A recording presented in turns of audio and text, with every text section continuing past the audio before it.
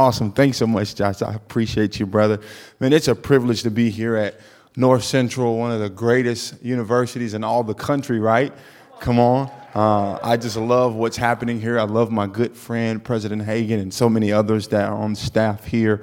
And it's a privilege, as Josh was saying. I'm going to call you Pastor Josh. Is that okay? As Pastor Josh was saying, I get a chance to serve in various capacities. One of those is at my church. I love my church, Emmanuel, as the staff evangelist. And I also lead an organization called AMI. And we just get a chance to go around the world and reach unreached people groups through strategic opportunities and outreaches. And, man, we're just thrilled that we can be a part of God's plan and serve in some other capacities. But today, I'm just excited to speak to those of you who are here. And, man, I want to share something from God's word in 2 Kings, the book of 2 Kings. And listen, I want to talk to all of you. I know many of you are here. You got a call on your life for ministry and vocation. I know you got a call on your life for business or some other arena of the world. And man, I just want to speak to each and every one of your areas of opportunity. But most importantly, I want you to know, my friends, that God really intends for you to be successful and fruitful. And today we're going to look at this man named Naaman in the Bible, because as we unpack his story, I want you to see some principles that I believe you can carry as students. I remember being in your place, in your shoes at once upon a time, and I went to a school full of heathens. Come on, somebody. You guys got the extra grace Christian school. And so I'm so thrilled as to what God's going to speak to you. So let's just read 2 Kings chapter 5, and it's on your screen as well. Verse 7 through 14, NIV says this: As soon as the king of Israel read the letter, he tore his robes and said, Am I God? Can I kill and bring back to life? Why does this fellow send someone to me to be cured of his leprosy? See how he is trying to pick a quarrel with me?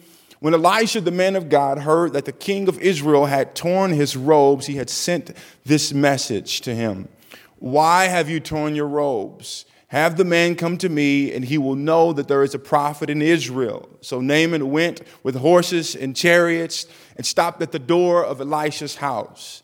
Elisha sent a messenger to him, saying, Go, wash yourself 7 times in the Jordan River, and your flesh will be restored and cleansed. Come on, how many of you know that's a crazy prescription for healing? Oh, man. But Naaman went away angry and said, I thought he would surely come out and call on the name of the Lord, his God, wave his hands over the spot and cure me of my leprosy. Are not Abana and Paphar, the rivers of Damascus, better than the waters of Israel? Couldn't I wash in them and be cleansed? So he turned and went off in rage. Naaman's servants went to him and said, My father, if the prophet had told you to do something, some great thing, would you not have done it? How much more then when he tells you, wash and be cleansed? So he went down and dipped himself in the Jordan 7 times as the man of God had told him, and his flesh was restored and became cleansed like that of a young boy. Man, I just want to talk to you for the moment that we have about this, a prescription for success. A prescription for success. Today, I have something in my hand. What is it? Can you see it from up top? Can you see it? Can you see it down low? I've got something in my hand. Who can guess it today? Come on, blurt it out. You're smart students. Can you see it? I heard it. It is. It's a prescription.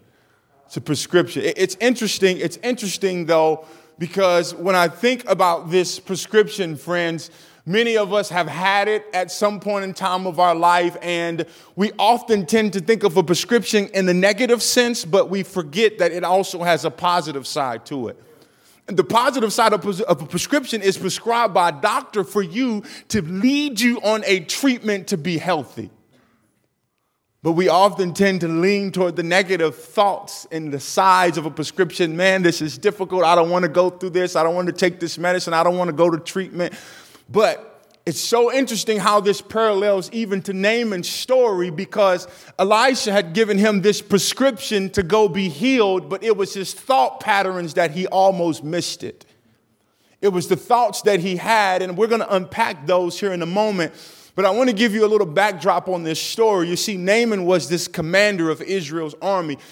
Indeed, at that time, possibly the most powerful army in the world, and he was a leading, accomplished commander in this army. But he had this disease called leprosy, and leprosy could be painful, it could be dreadful, and it often at times led to death. And Naaman had this disease that he was plagued by, even in the midst of his accomplishments. And so he sought out this prophet of God, this man of God that he heard named Elisha, the prophet, and he went toward him, and he went with chariots and horses, his whole entourage. He had his whole crew with him, and he showed up at his door like, hey, come on out, man of God, I need to be cleansed. But Naaman was highly disappointed when he found out the reality that Elijah would never come out to him. He actually sent his little assistant to attend and gave him this prescription for success, to be healed. And today, that's what I want to talk to you about, because as we unpack Naaman's story, I want you to see his thought patterns that you and I actually need to avoid and act in reality to be successful. We have to look at Naaman, and God can show us these principles in this story that you and I, as people that are chasing after God, as people that may be seeking God, as people that want to go into business, as people that want to go into ministry, as people that want to go into some type of vocation, where we're centering God around us, we have to be able to look at some of the things that Naaman did, because it almost caused him to miss being whole and successful. One of the things that I want to share with you today, friends, is entitlement. Come on, everybody say entitlement. Entitlement. Oh, entitlement will kill you. I love this because we can see the entitlement in Naaman's story. Verse 11, it clearly shows us he's basically thinking in his mind, I'm the commander of the army. I'm one of the most powerful men in the world. You need to come out and see me, dude. You need to come out and see me, man. I've come from afar to visit you. I brought my chariots. I brought my boys. I brought my servants. Come on. You need to come out and see me. And Naaman had this entitlement. And entitlement, my friends, is when something is expected rather than appreciated. We all can have entitlement. And this entitlement almost led Naaman to miss his healing. Abraham Lincoln says it so well. He says, you have to do your own growing no matter how tall your grandfather was. Come on. Entitlement mentality, my friends, I'm telling you, it will destroy you, because you'll have this mentality of being expecting things regardless of how you got there, regardless of who gave it to you. You'll be expecting things rather than appreciating things. And so I'll give you this cure for entitlement. Have more gratitude. Have more gratitude. But the other thing that I want to share with you is this, a microwave mentality. What do I mean by that? We see very clearly Naaman wanted the quick solution. He says, why didn't he just come out and just wave his hand over me and lay his hands and call on the name of the Lord and I'll be healed right then and here? He wanted the quick solution, friends, and this plagues us all. We live in a microwave world right now where you can put things in the microwave and they can be nuked to instantaneously, and you can have your food, and we live our lives that way. But one of the things about a microwave is that actually when you put food in it and you nuke it, it loses the nutrients that was originally in it. And so Naaman had this microwave mentality. I love what Proverbs 19:2 says. It says this, desire without knowledge is good, and whoever makes haste with his feet misses his way. You see, Benjamin Franklin said it this way, haste makes ways. And when we try to speed the process up that God has for our life, we can be reminded of the children of Israel. They were so focused on this promised land that they didn't actually submit to the process in order to make progress to get to the land.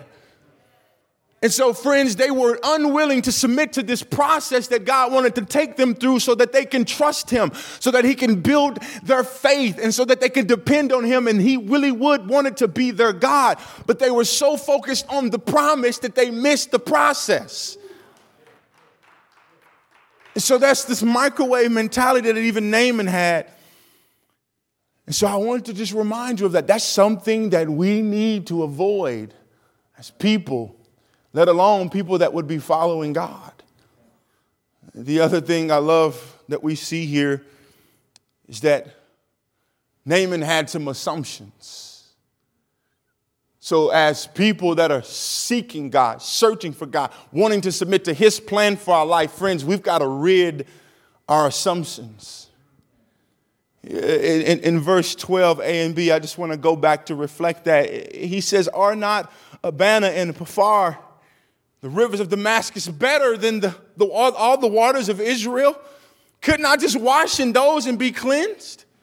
See, Elijah had told him, hey, go to the Jordan, which was known at that time as probably one of the most dirtiest rivers. He says, man, how could I dip in this river and be cleansed? I'm assuming in my mind that those rivers are better than that river. I'm assuming, I know, as a matter of fact, that river is one of the cleanest in all of Israel. Why go over here? You see, Naaman had these assumptions, my friends, and he assumed certain things about the solution. He assumed his way about the solution. And I've heard some people say it this way, assumptions are the lowest form of knowledge. Proverbs 18:2, it says this, a fool takes no pleasure in understanding, but only in expressing his own opinion.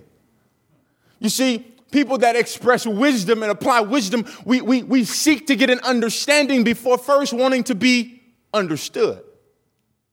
We seek to know the situation. We seek those things out versus just giving our opinion first, because the Bible calls people like that foolish. And so we've got to rid our assumptions. As you want to be successful in life, you want to be healthy emotionally, spiritually, physically, mentally, we've got to begin to not only get rid of this entitlement in our minds and get rid of this microwave mentality, we've got to also rid our assumptions. But it continues to go on. The story gets so good. Oh, man. I love this thought.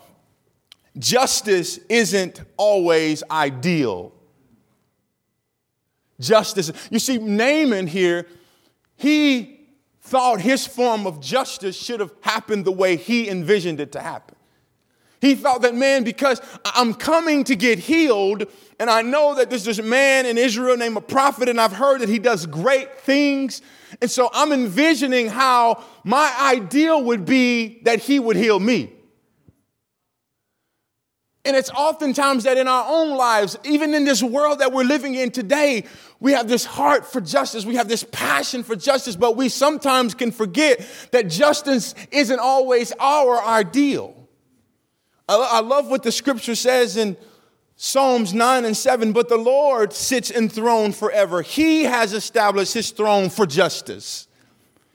Goes on in Psalms 103:6, it says, the Lord works righteousness and justice for all the oppressed. Friends, it lets us know that God is the one who brings justice. He has the ideal. And so for us as people that would follow him and serve after him, sometimes we want judgment for something that we actually can't give it for. And we want to be able to seek that justice in the ideal that we choose to seek it. But God says in his word, friends, that he is the God of justice. He brings justice. He brings the right judgment in his timing, in his way. And so we as followers of Jesus and those that are seeking to follow him, we have to understand that justice isn't always ideal. But God knows the right justice. He knows how it should come about. He knows the timing of it. And the last thing I want to share with you today is this thought pattern that Naaman had, really, of isolation. Isolation. It's a big thing for you as college students. College is a great place for community. So I love, even when I think back in college, and I played sports at a high-level university, and it was so fun because I got to be with people from every walk of life, different races and ethnicities, different socioeconomic classes, just all kind of different people. It was so diverse. And one of the things I loved about being in college is that I didn't have to be in isolation. That was one of the reasons why I came. It's because I longed for the community. And the reality of it is God has made all of us that way. He's made us that way to be in communion with each other. He was that way in the beginning. It was God the Father and the Son who helped create the earth. The Trinity is another example of God in community. And he aspires for us to be in community, not only with him, but with one another, friends. And Naaman here, he's struggling with these thoughts of isolation because he became his own echo chamber. What do I mean by that? His own thoughts were circulating in his own mind. But it was so good that Naaman had people around him, because I want to tell you this, right relationships matter. Right relationships matter. You see, Naaman was processing these things, and the Bible tells us he just got mad and angry and he walked away. And if he had not had servants to say, my father, just listen one more time. If he told you to do something great, you said you do it. But isn't that the same thing if you go and dip 7 times and be cleansed? You see, Naaman had people around him that was not afraid to call things out of him. Naaman had people around him that was not afraid to keep him accountable. And friends, I want to tell you this, right relationships matter in your life if you want to be successful. As a matter of fact, the Bible tells us so clearly in 1 Corinthians 15:33. It says, do not be misled. Bad company corrupts good character. What am I saying to you today, North Central?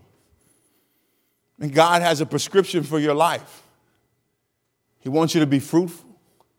He wants you to be successful. He wants you to abide in him, which is where all the fruit and the success comes from. But if we don't begin to think about our thought patterns of, am I entitled? Do I expect more than I appreciate?